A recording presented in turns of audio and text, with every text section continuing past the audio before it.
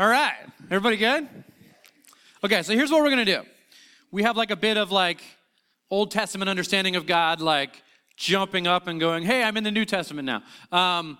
And so I want to talk about like so many aspects of this story, but I don't have time in one Sunday. So I'm going to break this into 2 weeks.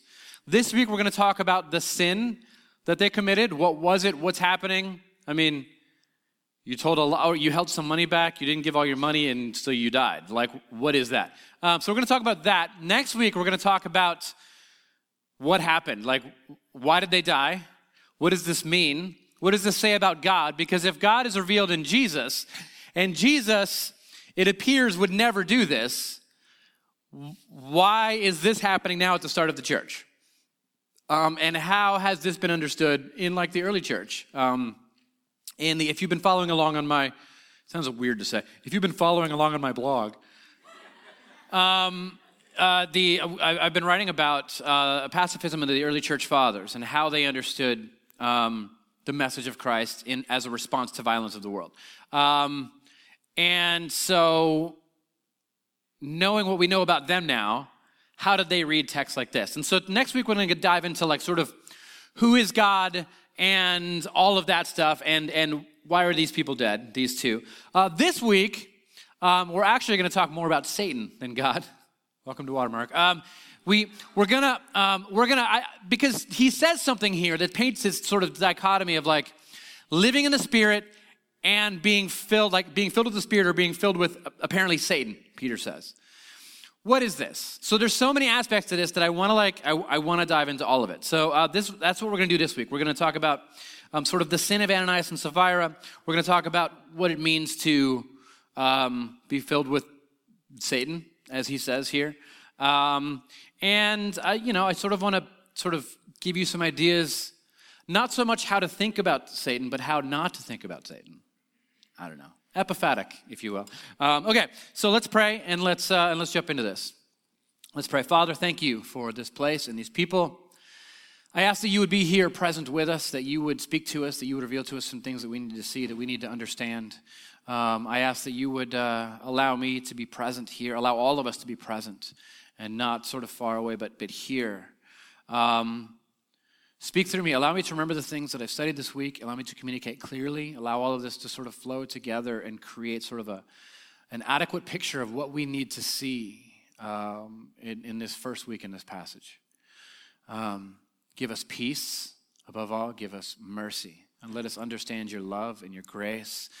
Help us to be open to the message that you have for us. It's difficult to change our perceptions of you. And you are asking us to do it all the time, the same way that you asked the apostles to do so. And so they help us, like them, sort of how they're having to learn to embrace this Trinitarian God, which was brand new and didn't make sense. Help us to understand that there are aspects that we have not embraced as well, and let us learn them and embrace them and be fashioned in your image. Thank you, Father. In your name, amen. Okay, so, man, I don't got a lot of time. Let's go.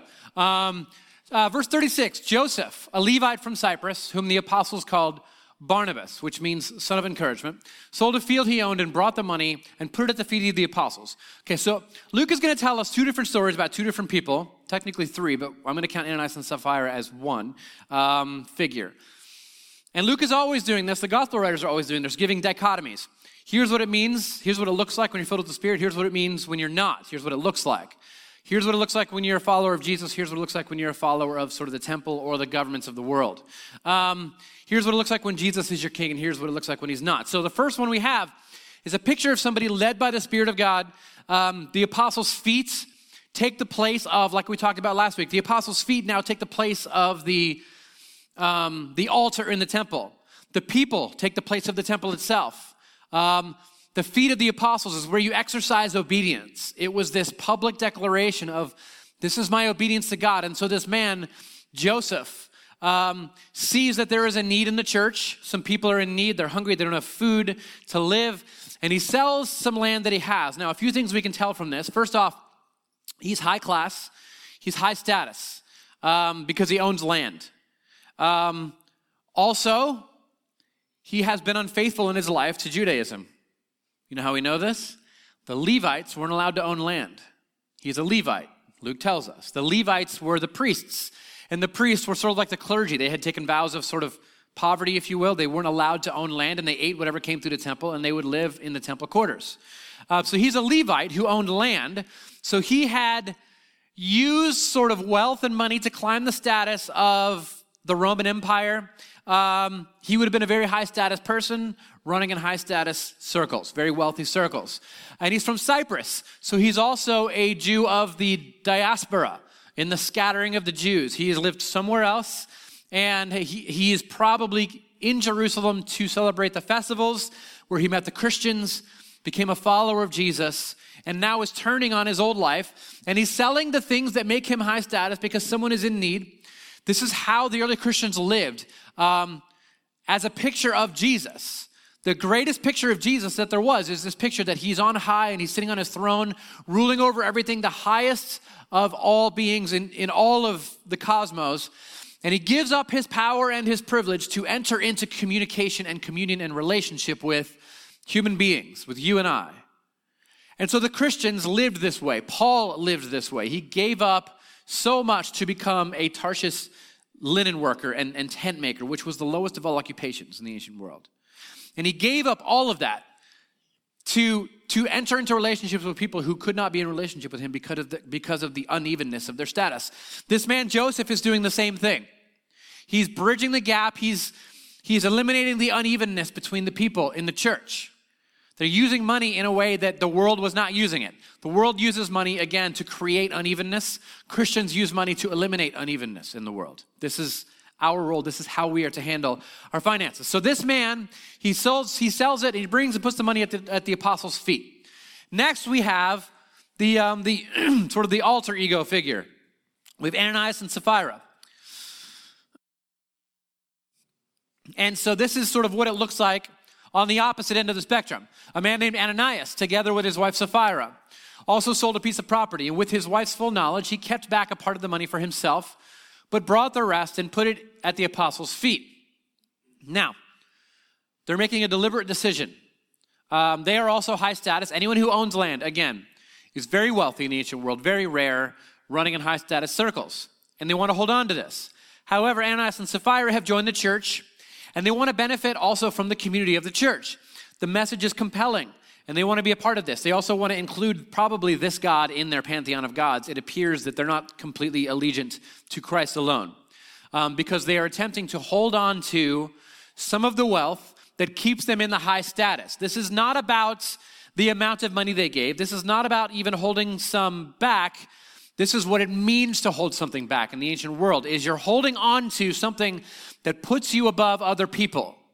And it was the biggest thing in all of the ancient world was this sort of honor status society. Paul is constantly trying to rid the early church of this. He writes to the church in Corinth, he says, you have wealthy people who are getting there early and having the communion meal before the poor people can get there, so they don't have to eat with them, so they don't lose status. That is not welcome in the church. We are all equals. We are all brothers and sisters, and the highest are actually the lowest, and the lowest are considered the most valuable to us. And so Ananias and Sapphira see an opportunity where they can act like Roman benefactors. One of the ways you would gain a lot of status in the ancient world is by being a benefactor, by donating a lot of money to impoverished people. And it raises your honor and your glory in the community. So they're going to both maintain their wealth, and they're going to become benefactors. And so they're going to raise their status in the church as a gift. They're also going to raise their status in Rome by giving as a benefactor, but also still remaining wealthy. This is not just a lie. This is a huge deal for these ancient people. You cannot maintain the admiration of the high status people in the Greco-Roman world unless you have wealth or land. And when people are in need, Joseph gave up his power and privilege to serve the people in need. And this, Ananias and Sapphira, Ananias apparently hatches the plan. He owns the money anyways. His wife wouldn't have been allowed probably to own any money in that day. And so what we have is Ananias forging this plan, devising this plan to have it both ways, the appearance of full devotion to the kingdom of Christ and all the benefits also of the Roman world. So he's got one foot in each world. He is attempting to serve both God and money. He's attempting to do this. And it doesn't seem that it goes well. Now, both of them bring the money to the apostles' feet. So this is apparently a public act of devotion, except Ananias is faking it. His devotion is not fully faith in Christ. Faith is the Greek word pistis, which means allegiance. He's not allegiant to Christ. He's allegiant to Rome. He's allegiant to the money and the power, to all of that. So let's go a little farther if we could. Let's go to the next verse. It says, then Peter said, Ananias, how is it that Satan has so filled your heart that you have lied to the Holy Spirit and have kept for yourself some of the money that you received for the land? What was the sin? Well, the sin, it wasn't lying. It wasn't even necessarily holding back. It wasn't necessarily even collusion with his wife. It was this act of public devotion and obedience and sacrifice that was all a lie. That was meant to be self-serving. Luke has told us that there were some in need, obviously some in need. One of them gave everything and did the right thing. One of them saw people in need as an opportunity for enrichment of their own selves. One of them saw the need of someone else as an opportunity for them to be the philanthropist and have their name put on something that is great. This is tradition in our society. We actually coax people into giving to the needy by saying, we'll give you honor. We'll put your name on the side of the thing. We'll get you a plaque on the park bench if you'll help us build this park. These kids need somewhere to play. And they're like, well, I don't know. We'll put your name on the plaque. Can it be a big plaque? Sure. Okay, that's fine. Can you have a picture of me too so people know exactly what I look like? Yes, we can do that. And this is how sort of we're very Roman in America over the last century. We've become very, very much into sort of this Roman ideals and Roman understanding. But their heart was so full of themselves, their lust for status, that they were so devoted to the patterns of this world. And that's how Paul describes, when Paul says, don't be conformed to the patterns of this world, this is what he's talking about. The unevenness of the world. And how to play their games and how to climb the ladders. This is what Paul is talking about. The patterns of the world. They saw the need of others as an opportunity for personal gain in the public square. This is exactly what was wrong with the temple. This is exactly what the Pharisees and the Sadducees were doing. This is what Jesus confronts over and over and over. The biggest topic, you may be surprised to learn that the biggest topic, the most written about topic in all of scriptures is money and how we handle it. And there's this constant theme throughout the scriptures where this word, if you look up how the word oikos is used, sometimes it's spoken of, it's translated as like house. What kind of house are you going to build me? But it's really a word that literally translates to economy. Oikos is where we get our word economy. And God is saying, what kind of economy are you going to build me amongst my people? You can look at the world and you can see that they're driven by lust and greed and desire for themselves over each other. But in the church, at the sacred table where I feed everyone, what kind of economy amongst yourselves are you going to build? And over again, the temple becomes an economy that looks exactly like Rome. And they are playing the wealth and status game. Jesus calls them out on it. Oopsie, I hit the wrong button. Okay, here we go. Jesus calls them out on it. He says, everything that they do is done for people to see. They make their phylacteries wide and their tassels on their garments long. It's talking about the dress that they wear that makes them look religious. Sort of these wings and these long tassels, they make them as big as possible so everyone can see how religious that they are. Because it was about religious status as well. They love the place of honor at the banquets and the most important seats in the synagogues. They love to be greeted with respect in the marketplaces and to be called a rabbi by others. It cannot creep in again. It can't. The early church understands right away, this is what went wrong before. People worship themselves in the place where they are supposed to worship God. And they neglect the image of God in other people to better sort of paint them up as this great image of a human being. When Jesus is the ultimate image of a human being. And we want people to look at us. And so the whole idea here is this cannot happen again. We cannot let it destroy the church the way it destroyed the temple. This attitude caused the very downfall of God's people. This is what it means, by the way, to take the name of the Lord in vain. This is what it means. Growing up, I was always told, don't say, oh my God, don't say, when you hit your thumb with the hammer. Don't say the name Jesus Christ. Don't use any of these.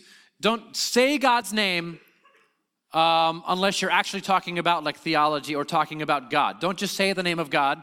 And I say, why? And they say, because that means you're taking the name of God in vain. You're not using it in a sentence sort of about God. And I said, can you explain to me how that's offensive?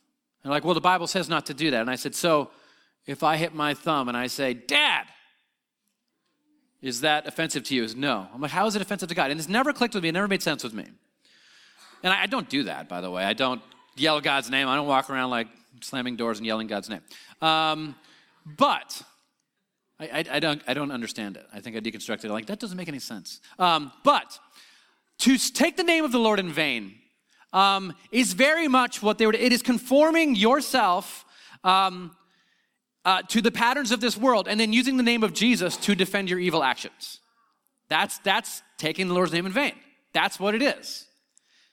Yet it's something we're actually all doing all the time, and we're just saying the Lord's name in vain is something else. And we don't do that, and we actually do this. It is twisting the words of God to justify your evil deeds. It is quoting a single passage of Scripture to raise yourself up and push someone else down.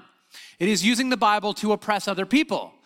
It is using the Bible to excuse yourself from your actual responsibility to love and take care of your fellow human beings. It is ignoring the entire Sermon on the Mount and then appealing to passages like Romans 13 to make others submit to your own positions of authority.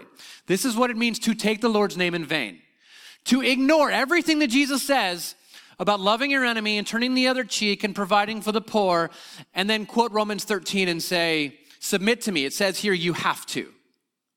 That is taking the Lord's name in vain. You're taking the message of God and you're twisting it to be a message about you and your ability and your power and the unevenness between you and the people around you. Because the name of the Lord is holy and different, and it brings peace and it brings reconciliation, and it lowers you. It doesn't lift you up. It doesn't put you above other people. And to lay on even all the irony in the world, we have changed the very meaning of taking God's name in vain and we designate it to an empty action that anyone can accidentally commit. If you can accidentally take the Lord's name in vain, you're probably describing it wrong. It is a deceit of your heart. It is a deep-seated thing. So at the same time, like Ananias and Sapphira, we hatch these plans in full view of God and others to glorify ourselves in the church. And we sort of glorify Jesus. We remove Jesus from his place over our lives.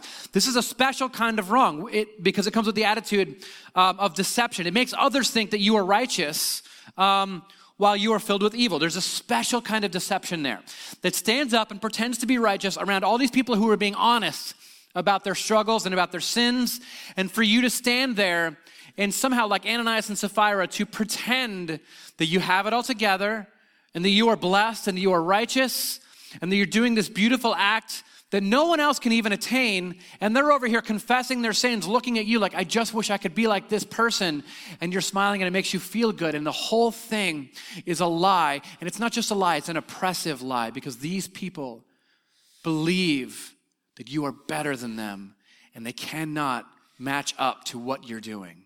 And it makes them feel even lower and lower and lower.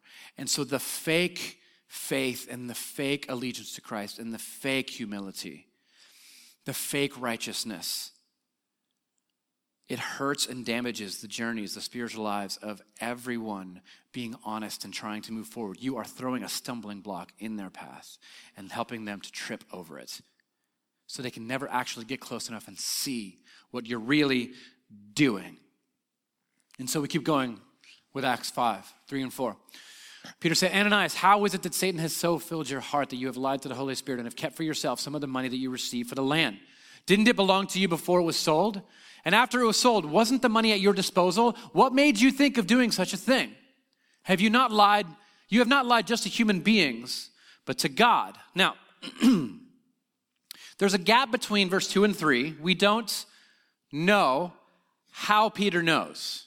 We don't know if somebody that saw the sale of the land, that was a witness to it, is a member of the church and is seeing this and tells him. We don't know if somebody came to him and confessed. We don't know if he received some divine revelation.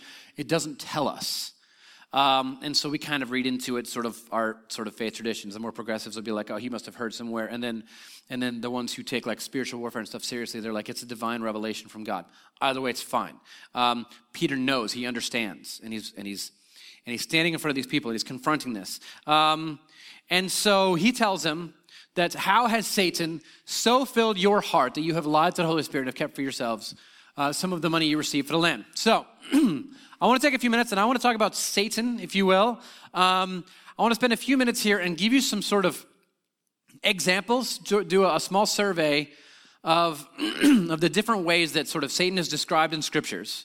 And then I'm going to sort of present something to you in a way that you can like think about this, or really a way you can not think about this. You'll see. So do you know where the word Satan comes from? It doesn't come actually out of the Bible. It comes from ancient Persia. The word is Hasatan. It means the accuser. And if you read it in the Greek, it literally says, it translates to the accuser. Wherever you hear the word, either the devil or Satan, it's going to say the accuser. There's over 21 different words for Satan, and they all sort of lean towards this idea. But the idea was, in ancient Persia, there were these soldiers who would dress like civilians and move out amongst the people and disguise themselves amongst the people. And they were called Hasatan, the accusers. And they would basically go out and they were looking for people who were not, who didn't exercise allegiance to the king. And they would sort of trick people into saying blasphemous stuff against the king and then have them arrested. We have letters from people like Epictetus, who writes about this, who apparently saw this happen a few times. And he says, when someone gives us the impression of having talked to us frankly about his personal affairs, somehow or other, we are likewise led to tell him of our secrets. In this fashion, the rash are ensnared by the soldiers in Rome. A soldier dressed like a civilian, he sits down by your side and begins to speak ill of Caesar. And then you too, just as though you had received from him some guarantee of good faith in the acts that he began the abuse, tell likewise everything you think. And the next thing is, you are led off to prison in chains. And so it's this secret sort of person who would sit across from you, and they would coax you into saying evil things to have you thrown in prison and expose your hatred of the king. And they were out there doing this. It was sort of the secret way of keeping the peace among the people. So this word is used in Scripture several different places. You see in the book of Job, this is the idea. You have Job, in the book of Job, at the very sort of, Job is likely the oldest book in the Scriptures, and it paints this picture of Satan being a member of the king's court, of God's court, and he's there, and he's actually serving God, and they're having this conversation. It says, on the day the angels came to present themselves before the Lord, and Satan also came with them, because he's one of God's sort of people. And this is the very idea of the accuser, the ancient Persian sort of idea. It's in the scriptures as well, and he says, Job has so much allegiance to me, and so much trust, and his allegiance to me is strong. And then Satan steps up and says, is he though? I think we should test this. And so the accuser goes to town to try to prove that he doesn't have as much allegiance as the king thinks that he does. So, this is the same phrase that is used by Peter speaking to Ananias and Sapphira. He says, how could you conspire to test the Spirit of the Lord? This is how he's taking the idea of Satan and attaching it to Ananias and Sapphira. This is the ancient word. This is the ancient idea. And so he's taking this idea and he says, you are filled with Satan. You are this in my presence. You're secretly testing us. And you're secretly coming before us, pretending that you are one thing when you are not that at all. How is it that Satan has filled your hearts? And then there are many other instances. The second one I want to look at 4 of them, really. That was the first. The second one is in Matthew, where Jesus is speaking to Peter, and Jesus is telling Peter, this same Peter right here, he's telling Peter, I'm going to suffer, I'm going to be arrested, and I'm going to be killed. That's a low status, low honored thing. Like, you're going to be arrested, you're going to be killed. All the apostles and the disciples believe you are going to rise to power and are going to become king and rule over everyone.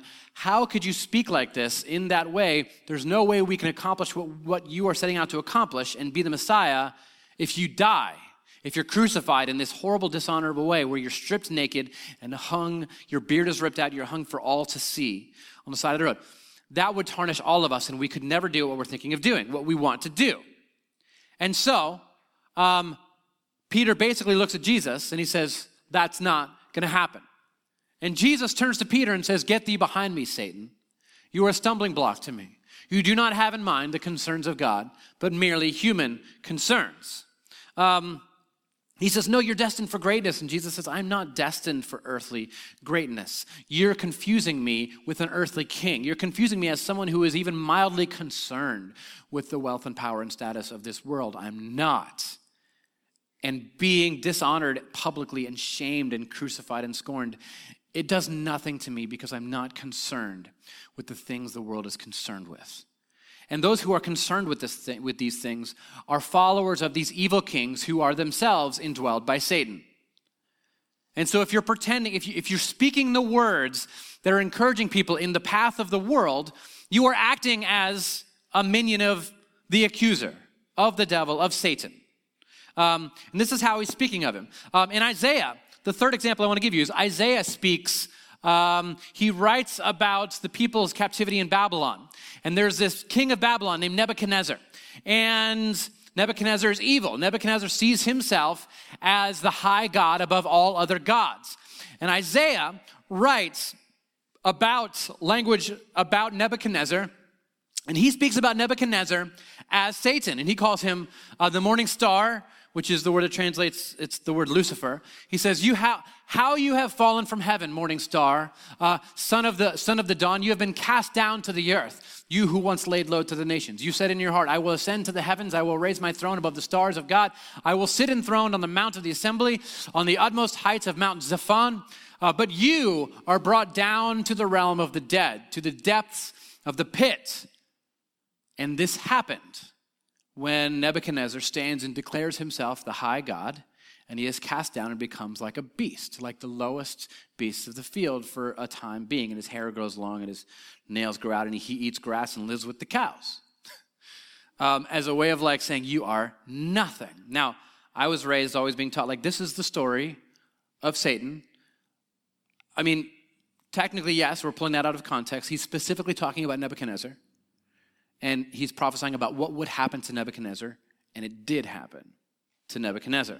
But nevertheless, this idea of Satan being present in the high kings is prevalent. It's everywhere. Every king that existed in the ancient world in the minds of God's people existed over and against their king Yahweh. In the same way, in the minds of the early Christians, every king of Rome that existed, every king everywhere, every emperor that existed, only existed against Jesus Christ, their king. And so they followed Jesus, and they didn't follow Caesar. Jesus is Lord, Caesar is not. Caesar is the beast, Caesar is Satan, Caesar is the dragon. The leaders that claim power over God's people, all of God's people that God has created, they are not.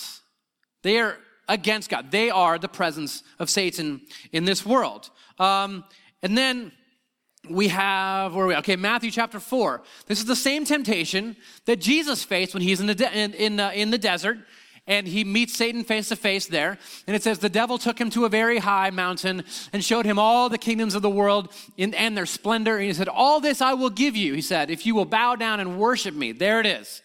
You can have power, you can have wealth, you can have all the things in the world that you want, but in order to get it, you're going to have to worship the Satan. And Jesus says to him, away from me, Satan. It is written, worship the Lord your God and serve him only. And so Jesus, the stand-in for Israel, will succeed where Israel has failed over and over and over, because every time they chased after other idols, the only reason they did it was because they wanted wealth and status and power and the ability to stand on their own and be this mighty force in the world, to be represented in the world as these huge, important people. The last example I have for you of of sort of this picture of Satan in the scriptures comes from the book of Revelation. And in the book of Revelation, it's written by this pastor named John. He's exiled to the Isle of Patmos.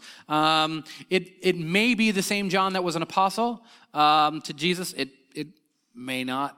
There's not full consensus. It's honestly like 50-50. However, he doesn't mince words. When he speaks of the emperor, he calls him the dragon, he calls him the beast, he calls him Satan himself. Some of his words go like this: the whole world was filled with wonder and followed the beast. And people worship the dragon. He's talking specifically about Nero and about Domitian, who placed him sort of in power. Who worshiped the dragon because he had given authority to the beast, and they also worshiped the beast and asked, who is like the beast?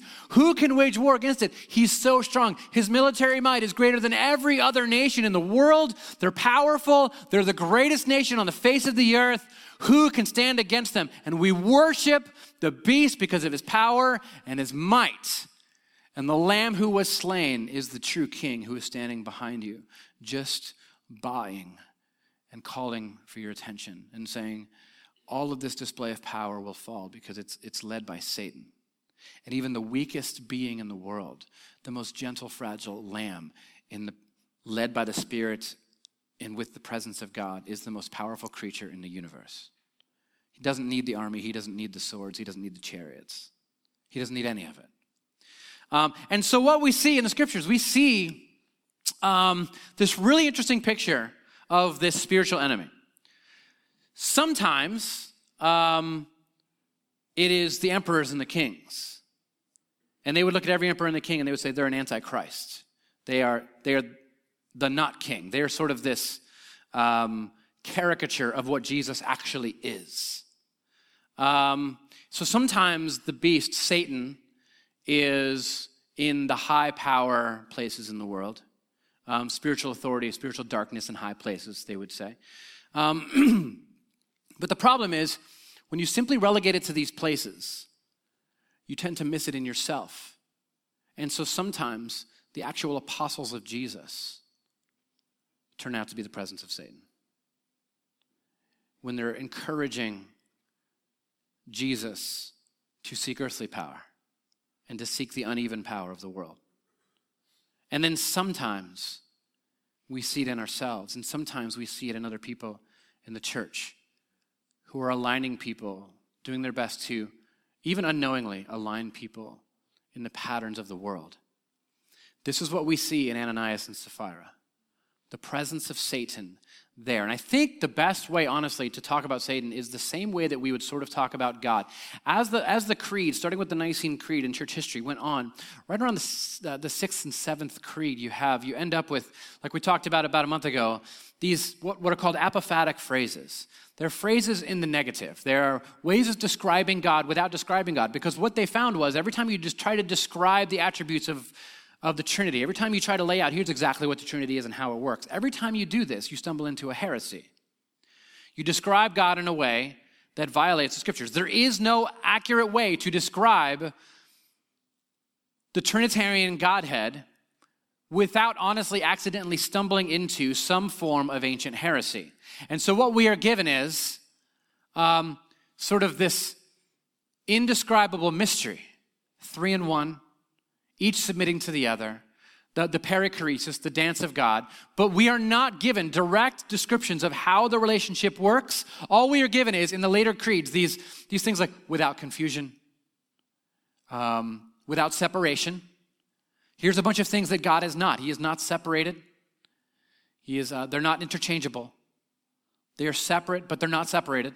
You know what I mean? Like, all you're given is these apophatic phrases to encourage you not to define God. And what you are given with the idea of Satan is sort of the same thing.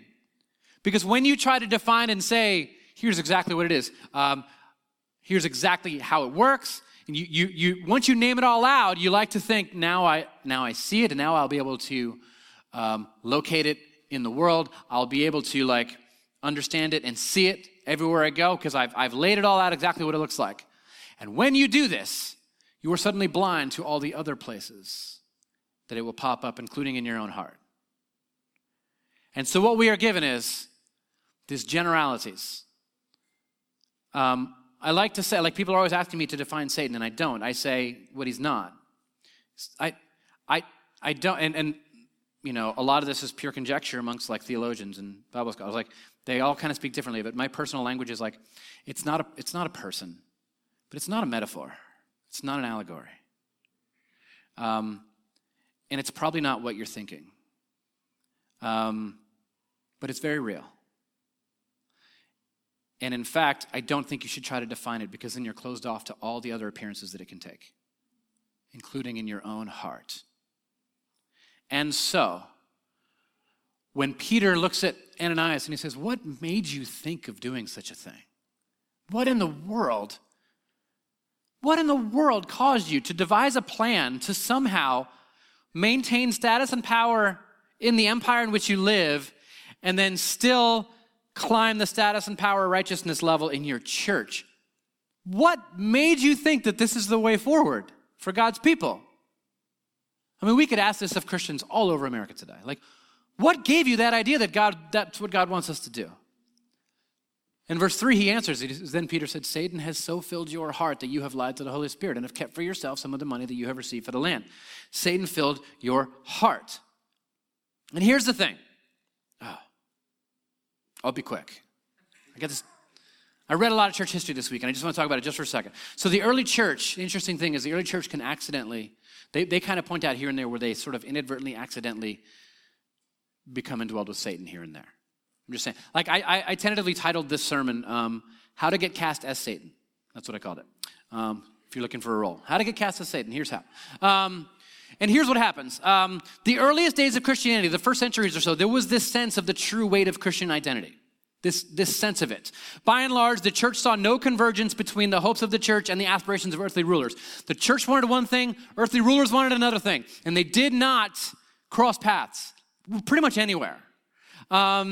And the early centuries, the life of the Christian communities were largely independent of the political affairs of societies around them. They were not formed by society. They were not formed by the culture around them. They were formed by Christ. They were formed by the communion table. They were formed by the message of the cross. These are the things that formed them.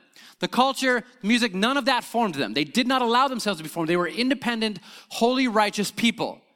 And their worldview and the way that they lived and moved in the world was formed by Jesus, and that's it, and by the communion table.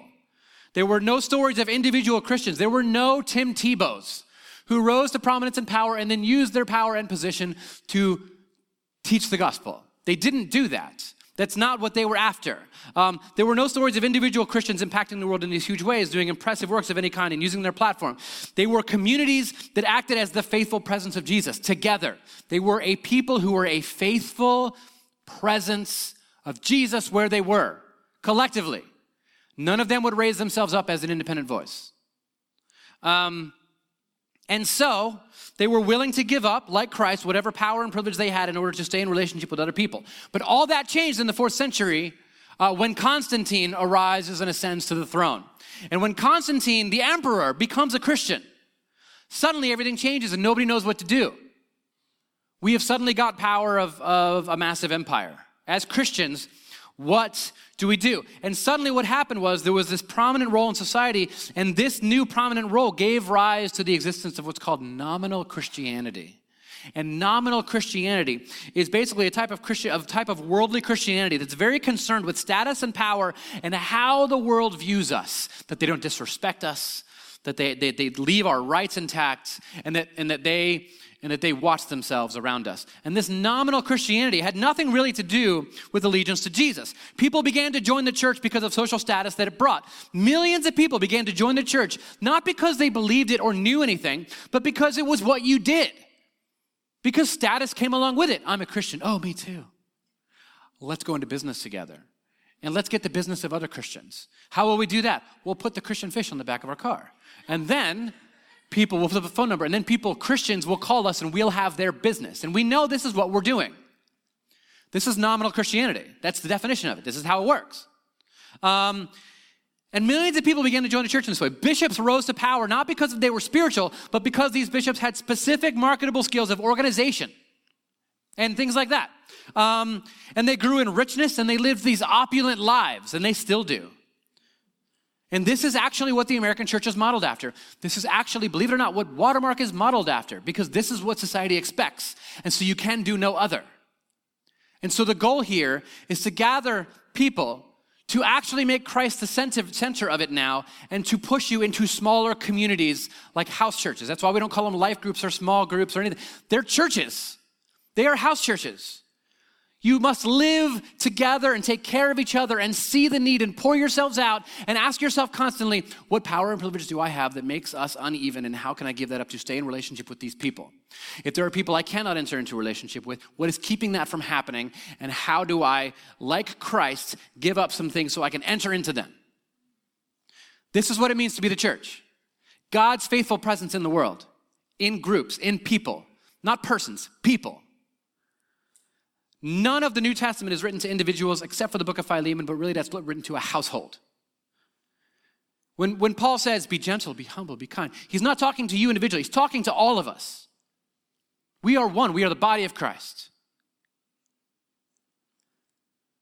But we are very susceptible to becoming the body of Satan. It happens every day. I'm going to stop there. Communion servers, why don't you guys go ahead and take the elements and spread around the room. And I'm going to launch into communion pretty quick here because I went long.